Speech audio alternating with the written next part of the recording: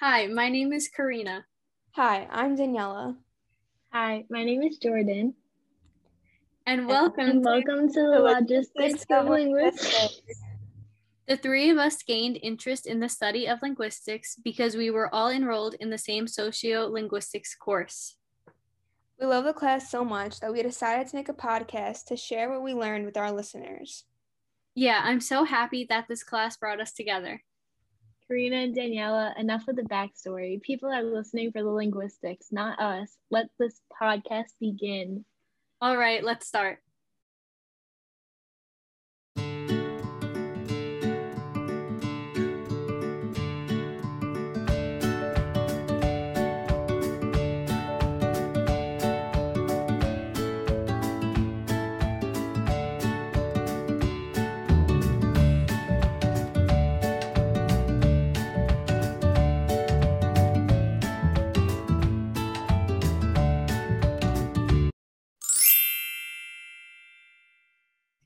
In this podcast, we'll be talking about the similarities and differences between the linguistics of Spanish, Italian, and English languages.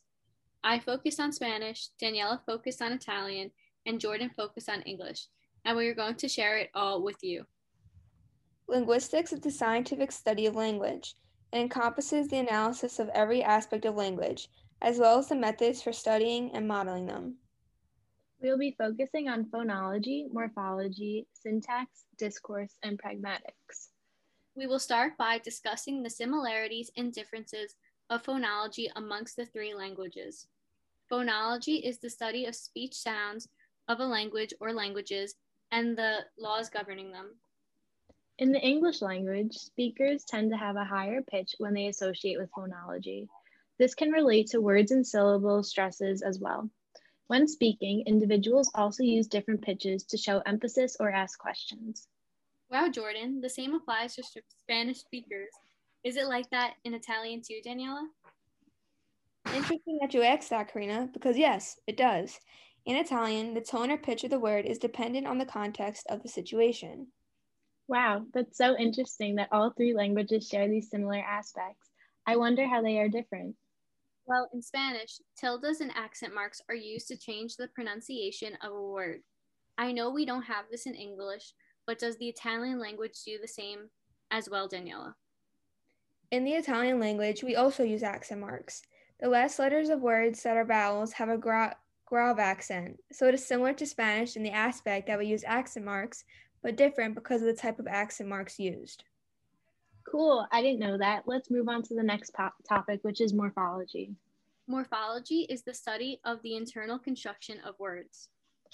In English, the morphological feature can be added to words when communicating. For instance, ing or ing refers to the present tense and can usually relate to an action that is currently happening. Karina, is this similar in Spanish?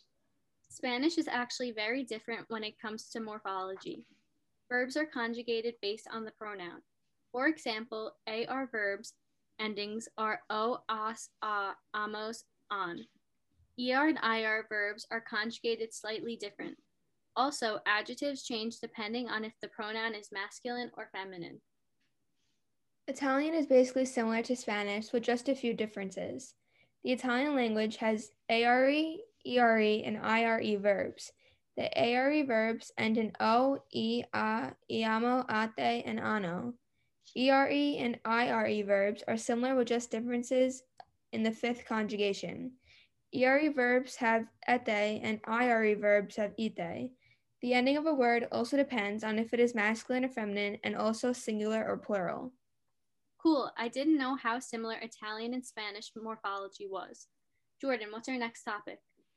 Our next topic is syntax. This is the study of how words are selected and combined to form sentences. In English, the word order form of main and subordinate clauses consists of subject, verb, object. For example, the sentence, my sister ate a biscuit, follows SVO. Do Spanish and Italian also follow SVO? Yeah, Italian sentences are arranged in SVO order. Wow, so is Spanish. It's fascinating that all of the languages follow the same syntax. Italian also uses negation and the passive voice. In Italian, negation can be made by simply placing no before the main verb.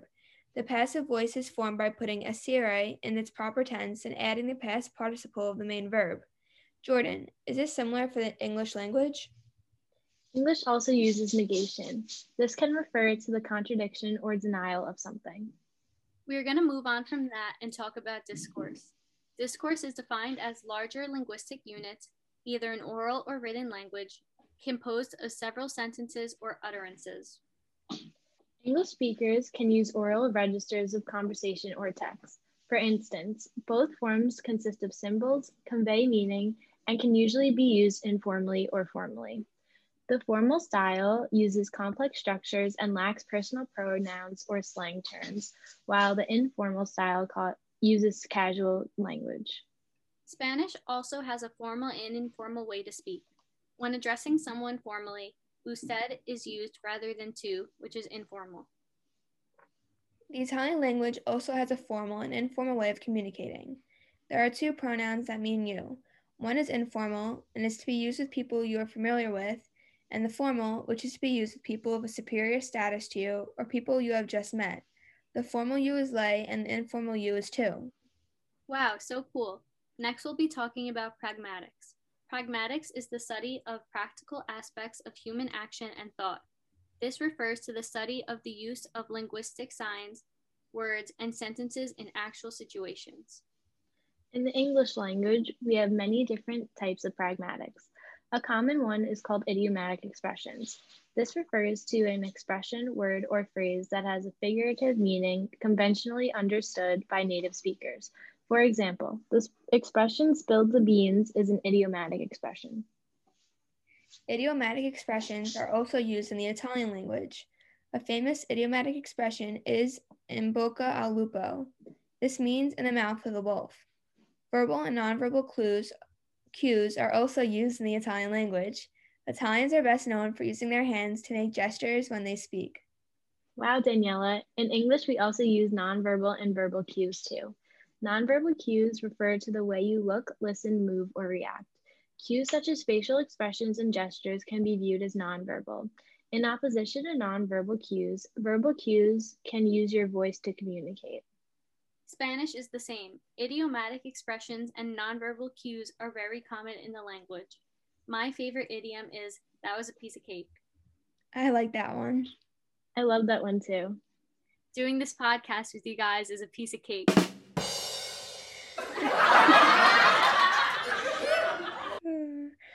Wow, I think we're done. It was so interesting to learn about the linguistics of all of these languages.